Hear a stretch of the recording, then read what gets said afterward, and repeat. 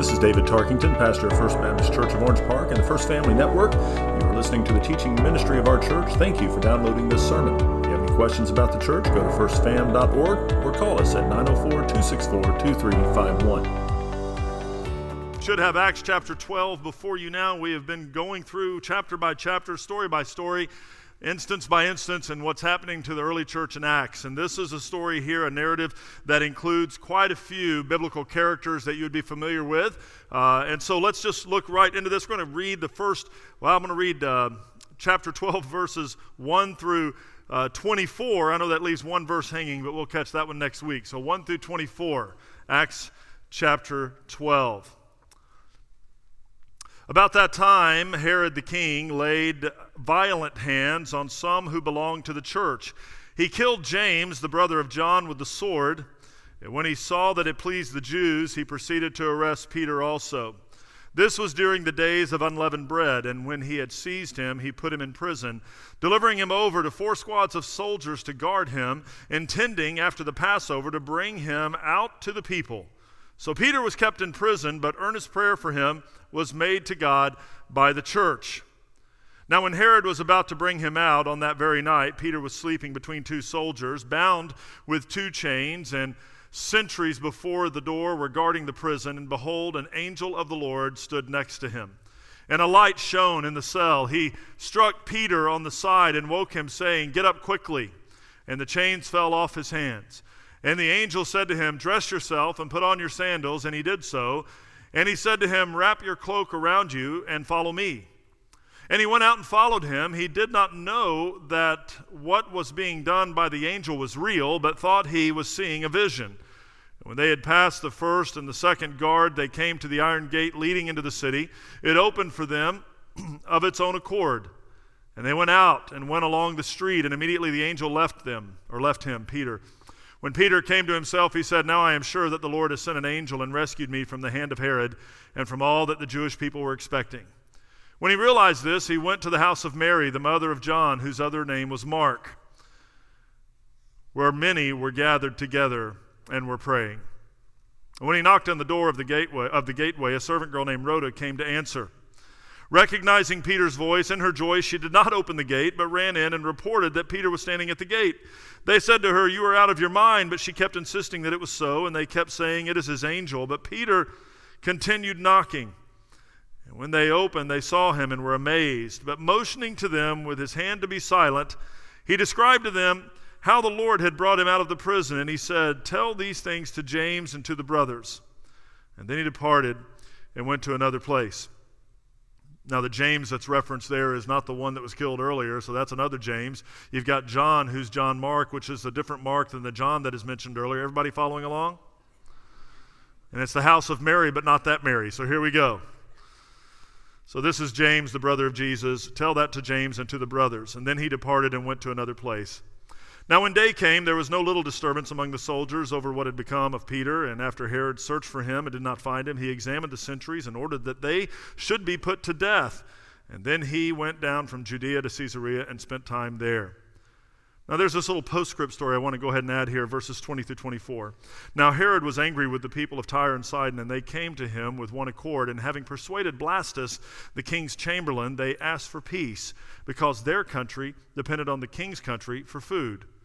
On an appointed day, Herod put on his royal robes, took a seat upon the throne, and delivered an oration to them.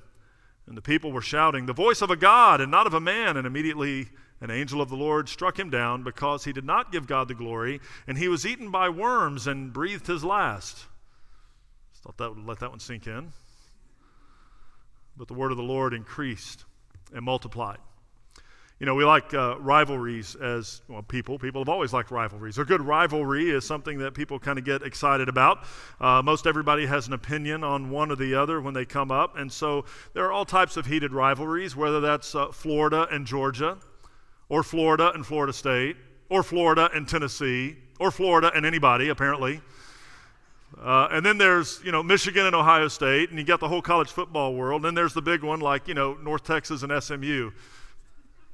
All right, at least it's somewhat of a rivalry for 3 of us. But nevertheless, rivalries in sports, Then there's political rivalries. There's the Democrats and the Republicans, and there's businesses like iPhone or Apple versus Android.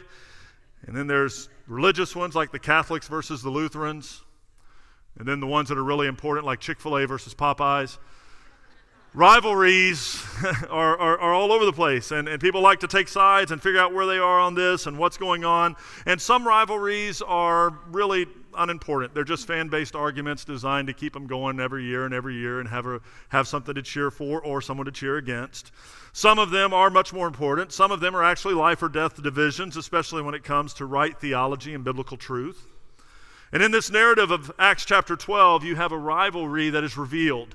It's not a new rivalry. It's not a battle that was heretofore never taking place. It was taking place here. It had took place prior. It's not really Herod versus the church. It's the enemy versus God. And it goes all the way back to before the human story, before the Garden of Eden. But in the Garden of Eden, we see it come really to fruition here as the enemy takes his place to tempt the image bearers of God.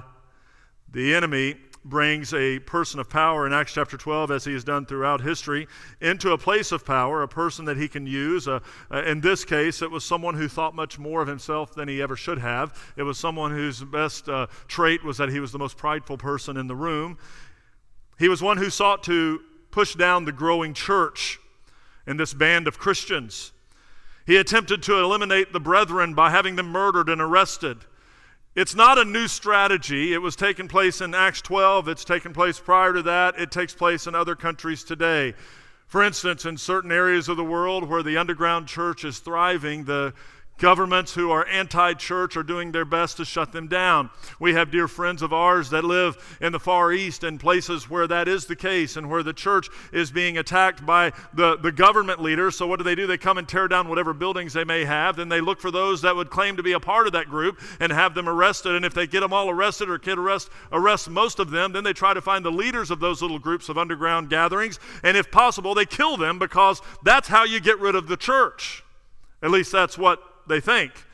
It's the same strategy today that was taking place back here in Acts chapter 12, and it's something that as we read through this is not just a narrative to read and to move on to the next story, but to think deeply about what God would have us understand today in this church, in the universal church, and in this local church of who we are at First Baptist Orange Park and how this impacts us. For this was, and it is, no game. This is real. The early church faced true persecution. We're starting to talk about persecution more and more nowadays, even in our own culture. We've yet to really face it. If you think because they shut down a church and won't let it meet, that's fully persecution, you haven't seen anything yet. We know it's happening even today. Today on this Sunday, there are churches that are a part of our team, part of our network, part of our denomination, part of our tribe, whatever you want to call it, who because of the state they are located, they're not allowed to gather like we are right now. Even socially distanced and with masks, they cannot. We know that in Kentucky today, it is legal for the casinos and the strip clubs and the abortion clinics to run as normal, but the churches cannot, based on last week's ruling. We know this has taken place in other locations in other states as well. Thank God many of our pastors are finding ways to proclaim the gospel regardless. They're not shutting down. You won't shut down the church in that way. But what is happening today and what we need to make sure we're understanding is this. As you read Acts 12, as you look at what's happening globally, it is forcing us to reevaluate the version of easy Christianity that the American church has marketed for decades. And is neither easy nor is it Christianity, but it sells well. And that's what many have bought. This easy Christianity that people buy into, meaning they will go to church and do Christian things when they have time, when it fits in their schedule, when they have a need, perhaps they're hungry or out of a job or they need some funding, or when they are fearful because they don't know what's going on in the world, or when nothing else comes up, like, family events, ball games, me time, or whatever other self-indulgent society sales pitch is given to the church. As long as church fits our schedule. We changed our schedule back to 8 o'clock and 10:45, and I know that some are frustrated because 9:15 worked better for them. We are a consumer congregation. All churches in America are. It's not just us. We've got to break out of that because we're going to be forced to. We must get this. Our church, First Baptist Church of Orange Park, is intent on helping every single person abandon American consumer Christianity for the biblical version. A version of Christianity that does everything to glorify God by surrendering fully to His Lordship and joining in His work while living as authentic, joyful believers. For that's our mission. This is played out before us in the narrative of Acts 12, not as a bedtime story or something that would make a really good movie, though it has, and it would, but as God's inspired, inerrant, immutable word for us today in this world, existing in this culture, seeking to glorify God now with how we show our love to Him, our love for all people, our love for our community that we call home, and our love for His local church, just as He loved the church. This is a wake-up call for many of us. This is what the church will face. This is what easy Christianity does not offer. Easy Christianity that markets to the felt needs of the individual will never offer full life-changing experience, will never offer transformative Holy Spirit movement of God. It will just offer a surface-level, feel-good, for-the-moment experience. We've experienced it. You remember post 9/11 when churches were full? You remember like 3 weeks after that? When we got back to normal? You know normal's what everybody is wanting to get back to again. Oh, Lord, forgive us for ever wanting that normal again. God, you're moving us to something much more incredible than I could ever fathom. May we be prepared for this. And as we look at Acts 12, we see what begins to happen, what the reality is. Here's a truth that easy Christianity hates. The church suffers. The church will suffer. We will suffer. Look again. About that time. About what time? That's what verse 1 says, about that time. Well, the time was when Paul and Barnabas happened to be in Antioch. Remember Antioch? Antioch was a city where the church, where they were first called Christians, and it was full of Gentile Christians. These Gentile Christians, where the movement of the Holy Spirit was taking place in amazing ways, were being transformed and were transforming their city. Such amazing things were taking place that Paul and Barnabas show up just to get a look to see if it's legit. And when they see that it's legit, they stay there for a while, and they are worshiping these Gentile brothers and sisters, people whom that the Jewish Christians, perhaps back in Jerusalem, would not have welcomed into their membership yet. See, there was this rivalry between Jews and Gentiles that existed too. And that wall was still being broken down.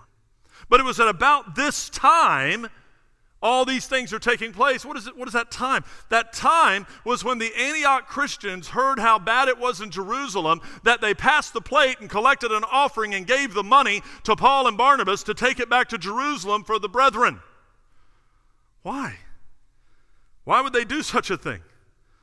Why would Antioch Christians, primarily Gentile background, collect money to send to a city they didn't live in, to give to a church that was part of the universal but not part of their local body, to help Christians in another area? Why?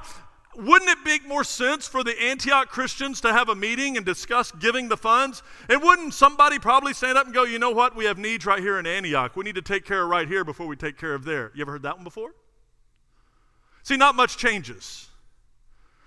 We got to take care of here before we take care of there. We got to make sure everybody here has food before everybody gets food there. We got to make sure that we're in our best position ever before we start helping others. And that is not what they said, apparently, in their own persecuted city of Antioch, where they were made fun of and called Christians because they dared to try to be like Jesus. They collected an offering of not of their abundance, but sacrificially giving, meaning that they abandoned whatever it was that they normally would spend their funds on to give that money to someone in need. I don't know what that would have been. Maybe they didn't get 5 Starbucks coffees that week and they gave that money instead. Maybe they abandoned something that was routine for them and they did, we'll just do 2 meals a day instead of 3 meals a day, and the money we would spend on the 3rd meal we're going to give. Maybe that was it. I don't know, but I do know this. They gave generously and they gave sacrificially. And they gave to the church in need. Why would they do such a thing? Because sacrificial, generous giving is a hallmark of a disciple of Christ. No church should ever have to say, our funds are a bit low because our giving is not keeping up. Now, I get you can be over budgeted, but we should never be under giving. There is no such thing as a right living stingy Christian. That is, stinginess is not a spiritual gift. And there is no such thing as a Christian walking with the Lord, right with God, who is hoarding everything for himself, herself, or his or hers descendants. We live today for the glory of God. They gave generously because they were disciples. Disciples don't tip God. Disciples don't give a little. And I get it. I've grown up in church where it's like, yeah, God wants 10%. No, he doesn't. God does not want your 10%. He wants every bit of it. 100%. What does that mean? Well, it doesn't mean you have to give everything in the offering plate, but it does mean every dollar you spend, wherever you spend it, better be spent to the glory of God. Meaning this, hey dude, you can't give 10% to the church and have a subscription to Playboy and think you're doing okay. It's either all or it's not. I believe in the tithe. I'm not apologizing for that, but that doesn't mean I get to do whatever I want to with the other 90%. You see how that works? A disciple is a generous liver, a generous giver, and lives in such a way that when the need is there, he or she provides. At about that time, Herod the king laid violent hands on some who belonged to the church. He killed James, the brother of John. You know these guys, sons of thunder, the tough guys, right? The ones that argued about who gets to sit by Jesus. Sons of Zebedee, James and John. James is done, dead. Herod has him killed. And when he killed the brother of John with a sword, and when he saw that it pleased the Jews, what does that mean? His approval ratings went sky high after the murder of James. The crowd loved it. His approval ratings, woo! And when he saw, well, that was good, he said, let's arrest Peter also. This was during the days of unleavened bread, which go ahead and do all this during a religious ceremony when you know they're going to be in the city. Verse 4, when he had seized Peter, he put him in prison, delivered him over to 4 squads of soldiers to guard him. That's a lot for one guy. Intending, after the Passover, to bring him out to the people. I've seen this story played out before. Let's have an arrest at Passover. Let's bring him out, the criminal who really didn't do anything, at the time of Passover. Let's bring him before the crowd that cheered the murder of James, and let's let them pick. You want this guy or you want Barabbas? This has been done before. There's nothing new under the sun. And Herod is a guy who loves applause. So he's playing to the crowd. And he's got this story playing out. You look at this, you go, well, that's terrible. Peter's in prison. But look at verse 5. While in prison, earnest prayer for him was made to God by the church. You look at this persecution aspect, talking about the church being attacked, and I know I referenced something happening in China and other places in the Far East, and that's a real story, but this is an ancient story. This is 2,000 years ago. Does this still happen today? Well, November 21st was yesterday. And on November 21st, 2002, I don't know how many of you remember the story of Bonnie Witherall. Bonnie Witherall was a missionary nurse in Lebanon.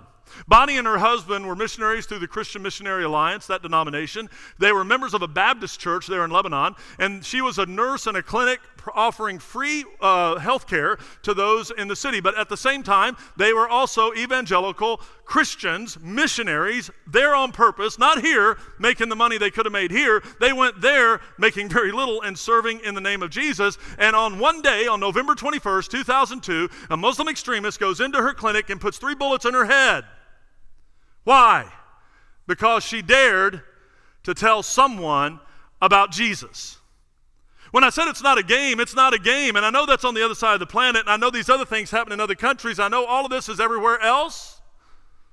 But Christians in America need to understand our brothers and sisters in need are going to represent us in need at some point. The church is not celebrated by the culture. It never will be. We can have lines of food and free gifts to everybody in the community in need. But if we declare loudly enough the one way to heaven, that is a very narrow way to heaven, you will find yourself being on the outside looking in many groups and areas that you thought you were a part of, because your convictions will lead you to that. The Bible reveals this is the thesis of our experience, and it's revealed in Genesis. Genesis 3:15, in the garden it says this, after the serpent tempts Adam and Eve, and after that, then temptation takes place and that fall and the sin enters to the human story, there is the curse that's given. And God says in chapter 3, verse 15 to the serpent, I will put enmity between you and the woman, and between your offspring and her offspring. He shall bruise your head, and you shall bruise his heel. That is our thesis. It will not change this side of heaven. We live under that theme. There is a battle going on, and there is an intense rivalry, much more serious than a football game, a political win, or whichever chicken sandwich you like. It's that important. The church suffers proudly or gladly or maybe joyfully for the sake of the gospel. But there's also this understanding, as the church suffers, the Lord rescues. Verse 6, it says, when Herod was about to bring him out, talking about Peter, on that very night, Peter was sleeping between two soldiers, bound with two chains. The sentries before the doors were guarding the prison. If you can picture all of this guy is locked up. Behold, an angel of the Lord stood next to him, and a light shone in the cell. He struck Peter on the side and woke him up, and saying, get up quickly. And the chains fell off his hands.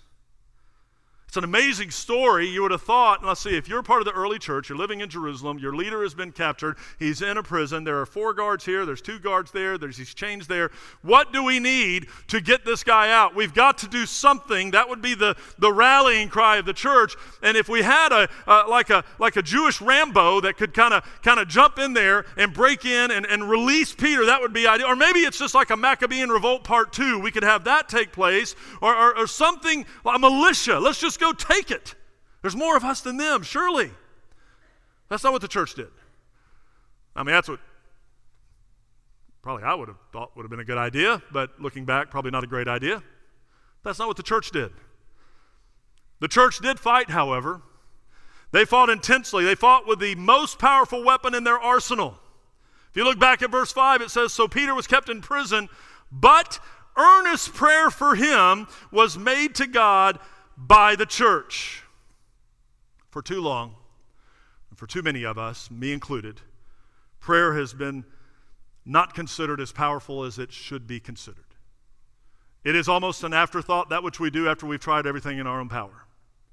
It becomes the last resort instead of the preemptive strike. But be careful.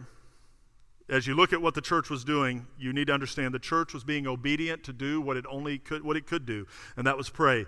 But it was not, and this is very clearly stated here because you don't get these names. This is not an elevation of the people in the church being super Christians because they pray really well. This is not now you're in the prayer warrior club. That's not what's happening here.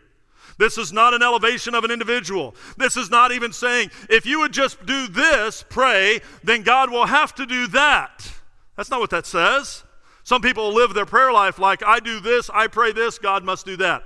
Or I'm going to claim this verse, or I'm going to just claim it in Jesus' name. That is borrowed verbiage from prosperity gospel hucksters. So let's talk real prayer here, not that stuff. If you elevate the person praying, you will make God an employee of the person who prays, meaning that God must do what we tell him to do. So be very careful here. They pray, but they pray submissively, in a position of submission, calling on the only one they could call upon. Look at it this way. Let's say you live in Orange Park proper. You have a 2-story house. You're upstairs, and all of a sudden you discover that your first floor is burning. It's on fire. There's no way down the steps. It's too far for you to jump from the window. Fortunately, you have your cell phone with you. And you live here and you're like, what are you going to do? Who can you call? Well, you could call your grandma in Iowa, but that's not going to do a whole lot of good. You could call maybe your neighbor, but why? I mean, I'm just going to help you understand. There's probably only 3 digits on your phone you need to remember. 911. Why would you call them? Because your house is on fire and there's no way to escape, and you need ladder truck 19 from Orange Park Fire Department to come to your house, put the truck up there. The firefighters need to come up, break the window, get you out, and rescue you. Why? Because they are the ones trained to rescue you. They are the ones with the tools to rescue you. They are the ones with the truck tall enough to get to the window. You call them because they will come and rescue you. So when Peter is in prison, who do you call? You only call the one who has the power to rescue him. This whole gathering of a militia will not work, so they pray. They pray as one. They pray earnestly, and they pray deeply that God would do what only God could do, because the circumstances in Peter's story are impossible. There is no way, no human way that Peter gets out of that prison. No way. No way that Peter gets rescued. You know what, though? Think about, I'm talking to the Christians in the room and online. That's your story too. Before you came to know Christ, there is no way you can get to heaven. There is no way you can be rescued. There is no way for you to have hope. And this has been Jesus' message from his inaugural statement in Luke chapter 4. Look at this, verse 17. Jesus speaks. He's in his old hometown. He's given the scroll of Isaiah to read. He's going to read this before a crowd that does not want to hear what he has to say. But he reads it anyway, and it says, the scroll of the prophet Isaiah was given to him. He unrolled the scroll. He found the place where it was written, the Spirit of the Lord is upon me, because he has anointed me to proclaim the good news to the poor. Look at this. He sent me to proclaim liberty to the captives. What's that mean? Freedom to the prisoners. He has sent me for this, recovery of sight for the blind, and liberty or freedom for those who are oppressed, to proclaim the year of the Lord's favor. Jesus' mission is to glorify the Father, and how he glorifies the Father is in rescuing the image bearers of God who have been attacked by the enemy since the beginning of human story, because we live under Genesis 3. This is the rescue. This is 911 from the church, fervently, earnestly praying that God would do what only he could do. And then when God does it, they're like, really? I mean, I didn't believe it would happen, but it's really kind of nice that it happened. Even in Rhoda, I love Rhoda. One of my professors at seminary years ago said Rhoda is a teenage girl, and she is a great picture of adolescence. As she is so excited when Peter's at the front door, she's so excited she leaves him outside and runs back in, and no one believes her because she's just a kid. He's there. Why didn't you let him in? Oh, I forgot. So then you go back. This is an amazing story. The church will suffer. We'll be attacked. But not woe is us. Why? Because we have a rescuer. He's going to see us through.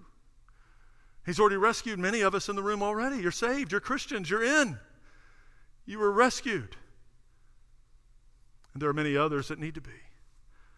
Now let me just add this little postscript, this third point. So, God, the church suffers and the Lord will rescue. But look, the word is spoken here.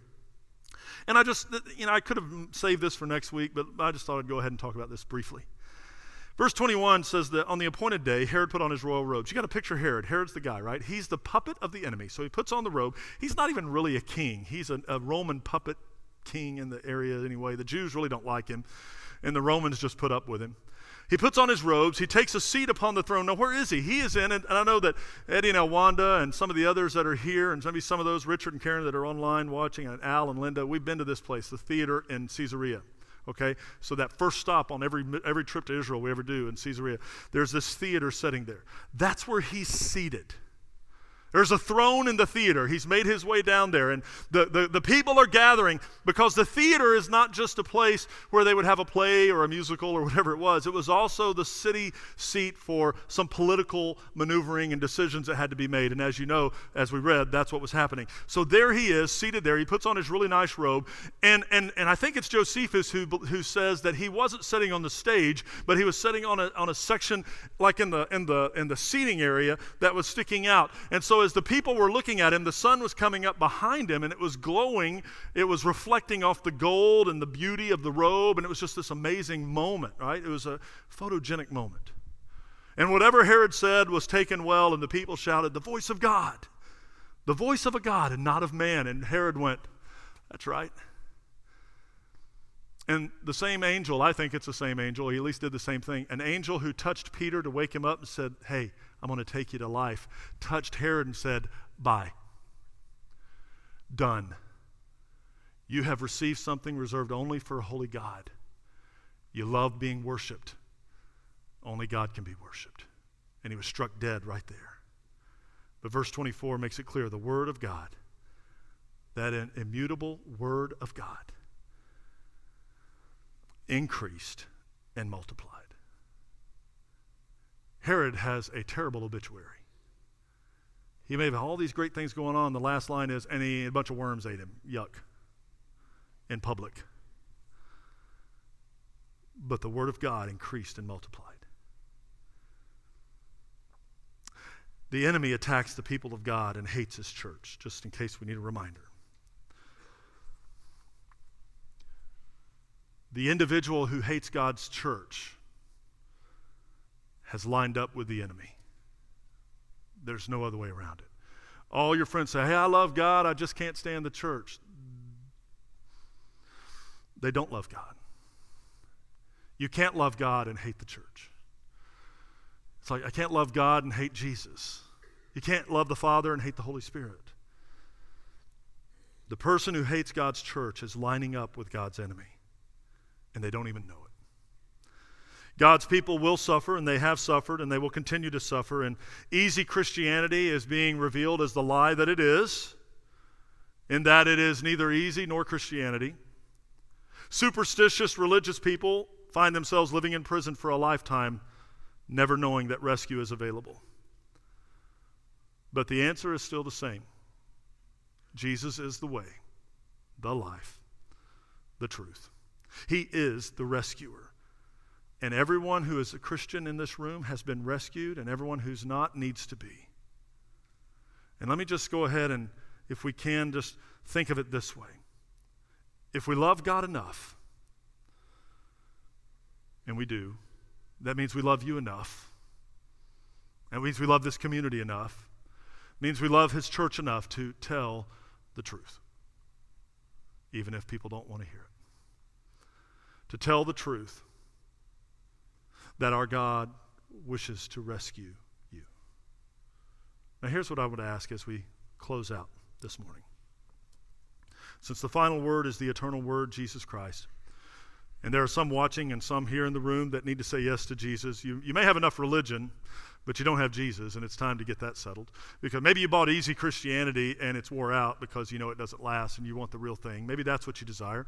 If you're online, then I would encourage you to email us or contact us here at the church so we can follow up with you. If you're in the room, don't leave until you settle this. But I want to ask you now, especially those who are Christians, who is it that you need to earnestly pray for? I mean, you prayed for him, but after, years of praying for him and you've seen nothing, you've kind of forgotten to pray for him. I don't know who it is. Maybe it's a family member. Maybe it's a child, a grandchild. Maybe it's a sibling or a parent. Maybe it's a coworker, an acquaintance, a fellow student at school, somebody that comes to mind right now that you know that unless something transpires in their heart today, or soon, that if they were to die, they would not be in heaven because they have no relationship with Jesus Christ.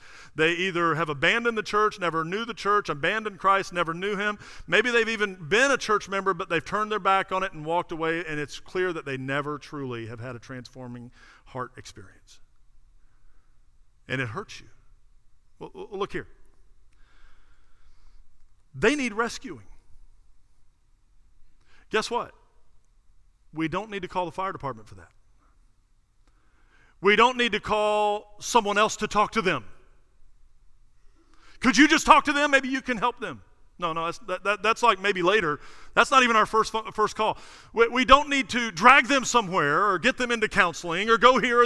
What do we need? We need to do what the church did in Acts when Peter is in prison and there's no earthly way he's getting out of that prison. He needs a rescuer. He needed God to rescue him. Your friend, your loved one, your casual Christian, quote unquote, connection, who maybe not be here today because something else came up, too many other things, or I didn't feel like it.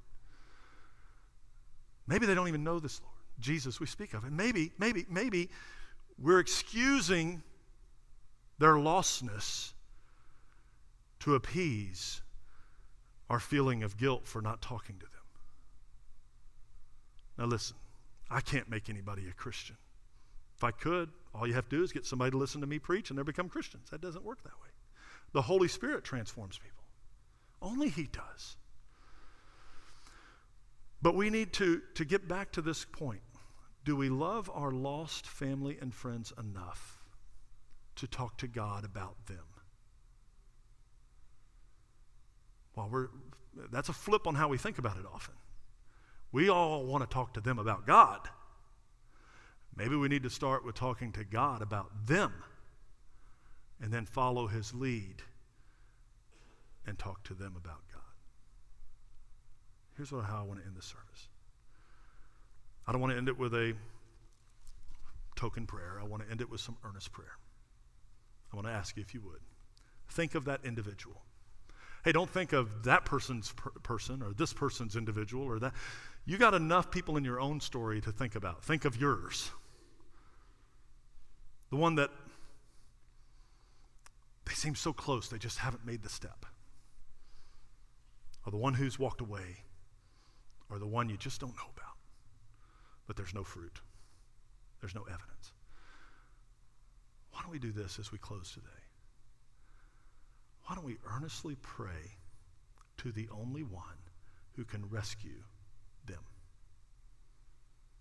and believe He will? Would you pray with me? Father, as individuals in this room have people come to mind, while children come to mind, grandchildren, son-in-laws, daughter-in-laws, brothers, sisters. For some, it may be their father or their mother. In 2020, we've been faced with the very clear reality that none of us are promised tomorrow. And because of that, we take this moment to pause so that we're not rushing to the next whatever it is. You have brought this individual to our mind, whether it's a coworker, neighbor, family member, or acquaintance, for some reason. And it must be because you love them. Because we love you and we seek to love all people, you've brought them to mind because maybe we need to love them like you love them. So today we want to talk to you about them. We're calling 911, God. And we're pleading with you to rescue them. And Father, we're going to confess that sometimes we tell you what you need to do in order to rescue them. We have a plan. And God, we ask you to work our plan. Today we confess that that is sin. We do not have a plan, but we do have a command. To love you with all our heart, soul, mind, and strength. To love our neighbors, and that's everyone, as we love ourselves. So, Father, in this strange, pandemic, fearful year that is creating superstitious religious people and causing many to cry out for something, we ask that you use this year for your glory and that you will rescue these people. Rescue those that have come to mind and those that we have yet to think of, but will.